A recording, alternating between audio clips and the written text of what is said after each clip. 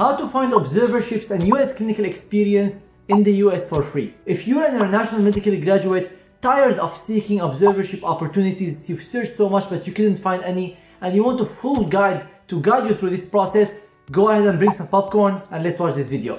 Hello friends, if you're new here, my name is Malki Assad, an international medical graduate from Syria who matched into plastic surgery residency in the US. At the beginning of my US residency journey, I found it extremely challenging to find US clinical experience, and now it's even worse with COVID and so many hospitals not allowing international medical graduates to observe in their institutions. That's why I wanted to make this detailed video to summarize to you what you need to know about observerships, how you can find these opportunities for free, and if you want to seek a company to look for observerships, what are the factors that you should pay attention to before you sign up. And now let's get started. Observerships are a great way for international medical graduates to get exposed to the US healthcare system and get letters of recommendations from US physicians. So let's talk a little bit about what does the observership include.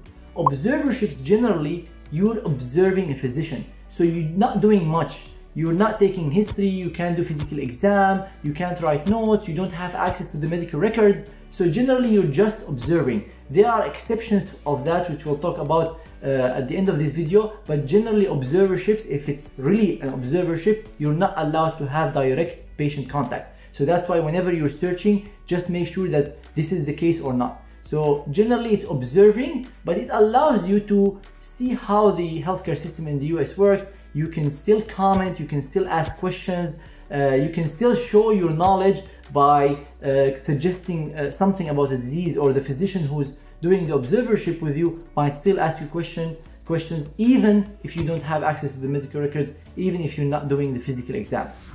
What are the requirements for getting an observership? In order to qualify for getting an observership, you're usually at the end of your medical school or a graduate. However, most students who do the observerships are generally graduates, because if they are students, they usually go for the electives. So you're usually a medical graduate. You don't have to have completed step 1 or step 2 CK, but some people have them already.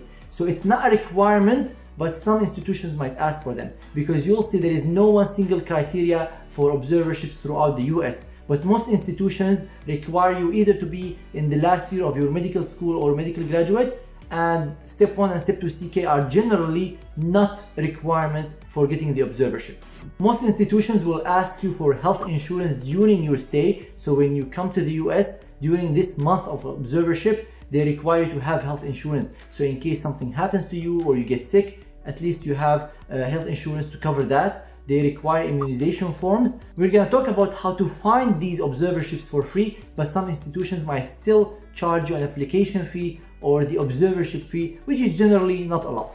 Now let's talk about how to find these observerships or US clinical experiences in the US. There are 3 main ways to find these observerships. The first 2 are free, and the last one might cost you a lot of money. The first way is to contact physicians directly. So you email physician that you want to do an observership with, and you ask them whether you're allowed to come and do an observership with them, observe care in their clinic or their operating room. However, there is a main disadvantage of emailing physicians directly, which is the low yield of this process. This means that out of 100 or 200 physicians, you might get a response or 2, or you might not get any response. Why? Because physicians are not motivated to have you rotate with them. What value would you bring them by just showing up to their clinic or their operating room and see what they do? So unless you bring specific value or you know someone by connections, it's very hard to find these observerships by emails. But my advice to you through this video is to increase the yield of your emails. What do I mean by that? So instead of emailing 300 physicians and not getting any response or getting 1 response, why don't you target physicians that you think are more likely to respond to you? So let me ask you a question. If you are emailing different physicians, who do you think is more likely to respond to you? Someone from your country, or someone from your medical school, or some random person that you have never met? Who is more likely to respond to you? Someone who works with a resident who is from your country, or who works with another physician who is a friend of a friend, or someone you have no connections to? Definitely someone who you know, someone who you have connections to, someone from your country. And I'm sure in the US there are so many physicians from your country, no matter where you come from, but you have to find them. That's why where I get the immediate response from IMGs, it will take a lot of work. Yes, it will take a lot of work, I know. It's everything in the US journey for IMGs is a lot of work. It's not easy, but you have to do your part. If you want to save yourself thousands of dollars, you have to do your part and search maybe for physicians who are from your home country, physicians who have something in common with you. If you do a specific type of sport and they do it, that might spike their interest and response to you. If you do certain type of research, they also do that, that might spike the interest and they respond to you. If you work with a mentor in your country who knows them, or your father's friend, or your friend of a friend with that physician, they might respond to you. So find these common grounds with that person that you're emailing, and you will see the yield of your responses, the yield of your emails, which means the responses to your emails will skyrocket compared to the first way in which you just email random physicians. And as I said, this way definitely works. I've tried it myself. I've seen people who've tried it and they were able to secure observerships in different institutions for free. Another caveat of this process is that the physician who you're emailing might be interested in having you observe them in the clinic or in the OR. However, they might not be familiar with the process in the institution. So let's say they're working at Johns Hopkins or Harvard, and they don't know what the process in the institution is. So make it easier for them. You contact the GME office or the Office of Observership in that institution, know the rules, and get back to that physician that it's allowed, international medical graduates are allowed to observe in this institution. They might think that still under COVID, you're not allowed to observe because of COVID. Maybe the rules change and they're not aware. So email, ask friends, post in groups, have anyone done observership recently in this institution? Ask the institution itself, I heard that you've lifted the ban on COVID or not. So just reach out, be proactive, and make the process easier for the physician that you'll be working with, so they will be more motivated to have you work under them. And the final tip about this specific process, when you're looking for an observership, the physician that you're emailing might say, we don't sponsor visa. However, the institution might be sponsoring visa. So the same way I said about I'm not sure how it's done, or the institution is not accepting IMGs now, reach out to the GME office, to the observership office, and see if they sponsor the visa that is required for observership. So the physician might not be familiar with the details of these things, visa, whether they're accepting or not, what is the paperwork. So you yourself be proactive and show the physician that you've done your work. This is the requirement from the institution itself. And if the institution tells you that we do not sponsor visa for observerships or international medical graduates, and you need visa to come to the US, in that case you have to search for another institution.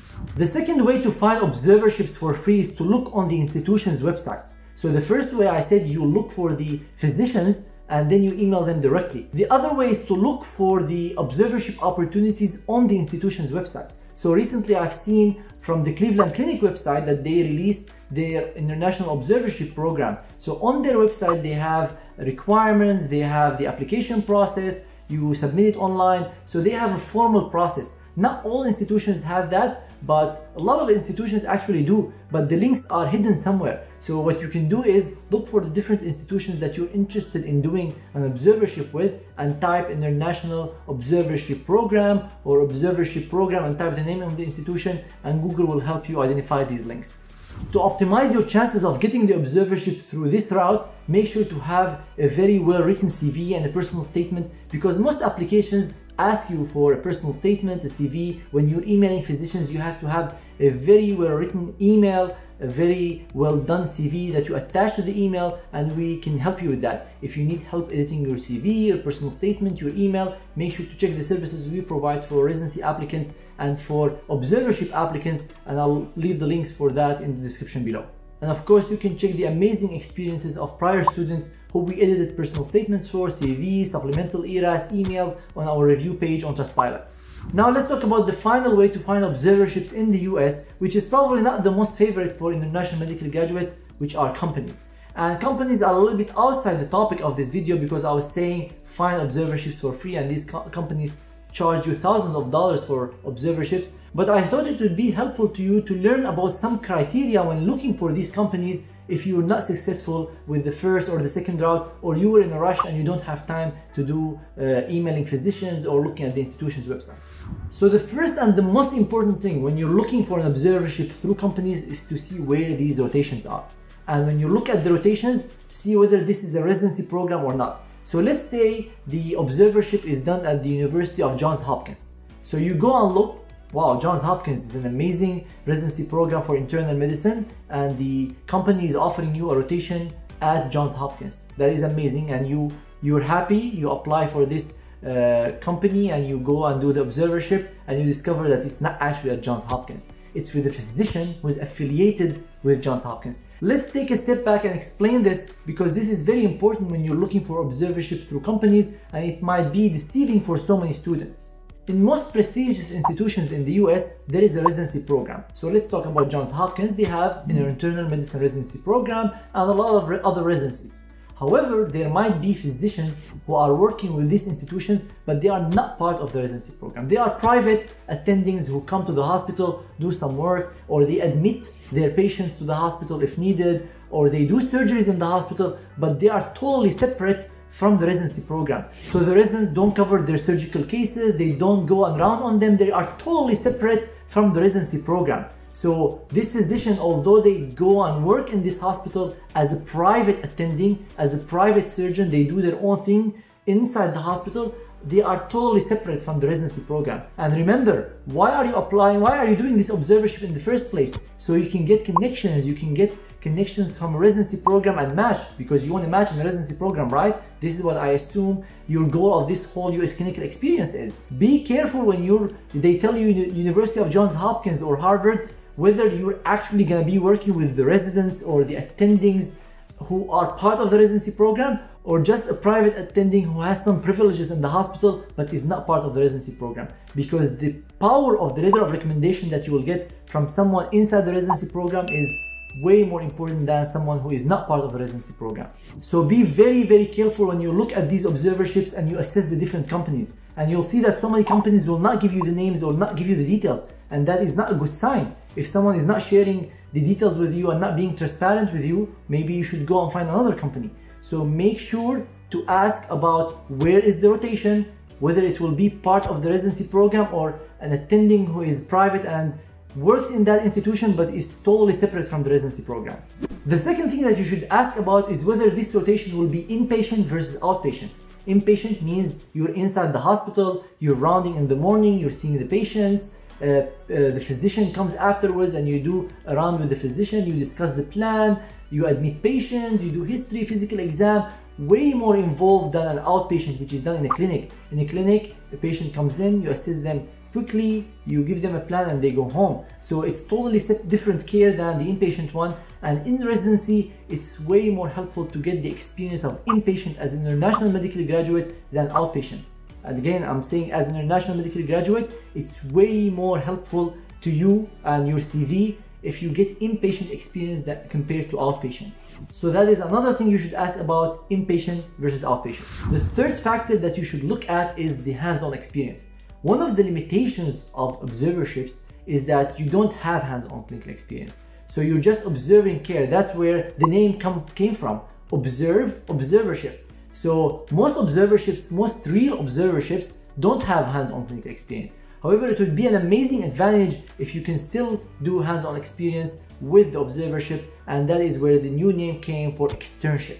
But sometimes you still have the name observerships with hands-on experience. What does hands-on experience mean? It means you can examine patients, you can take history, you can write notes, you have access to the medical records, so you can ask about these 4 details whenever you're looking for different companies. So ask them, will I be able to access the medical records? Will I be able to write notes? Will I be able to take history, do physical exam? And these are great skills that you can add on your CV when applying to residency.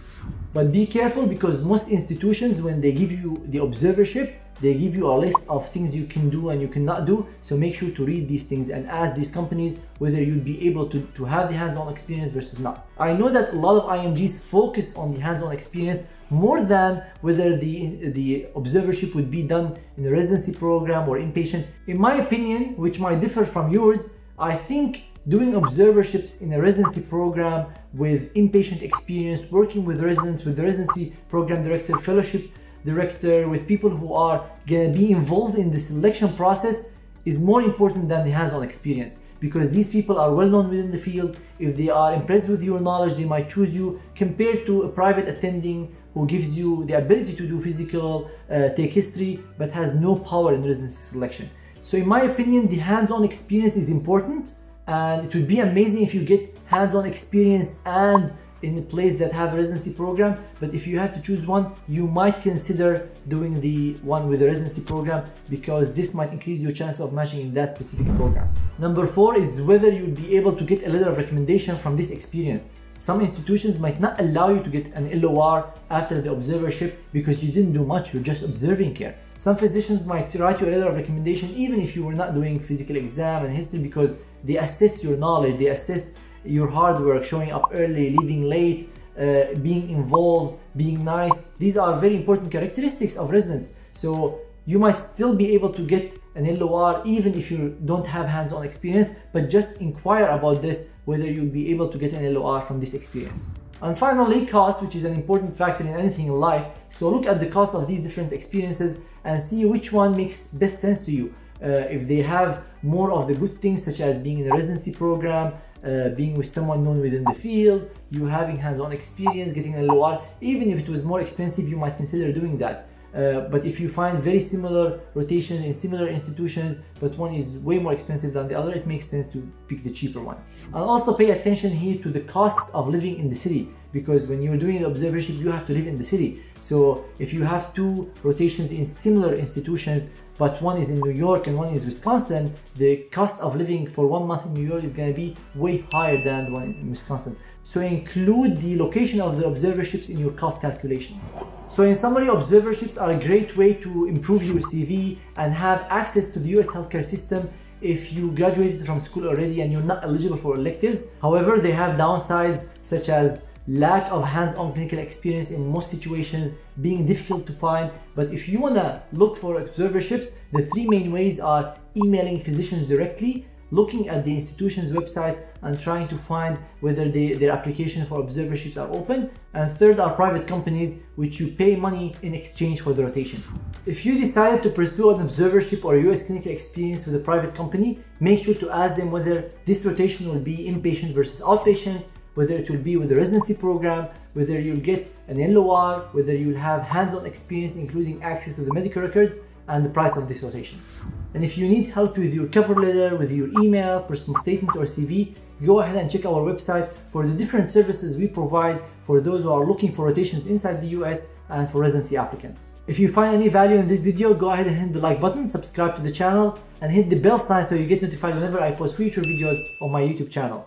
If you have any questions about this video or other videos, leave them in the comments below, or feel free to reach out to me on Instagram or Twitter at Malki Assad, my Facebook page Malki Assad MD, or our email info@thematchguy.com. Thank you everyone so much for watching, and see you in future videos.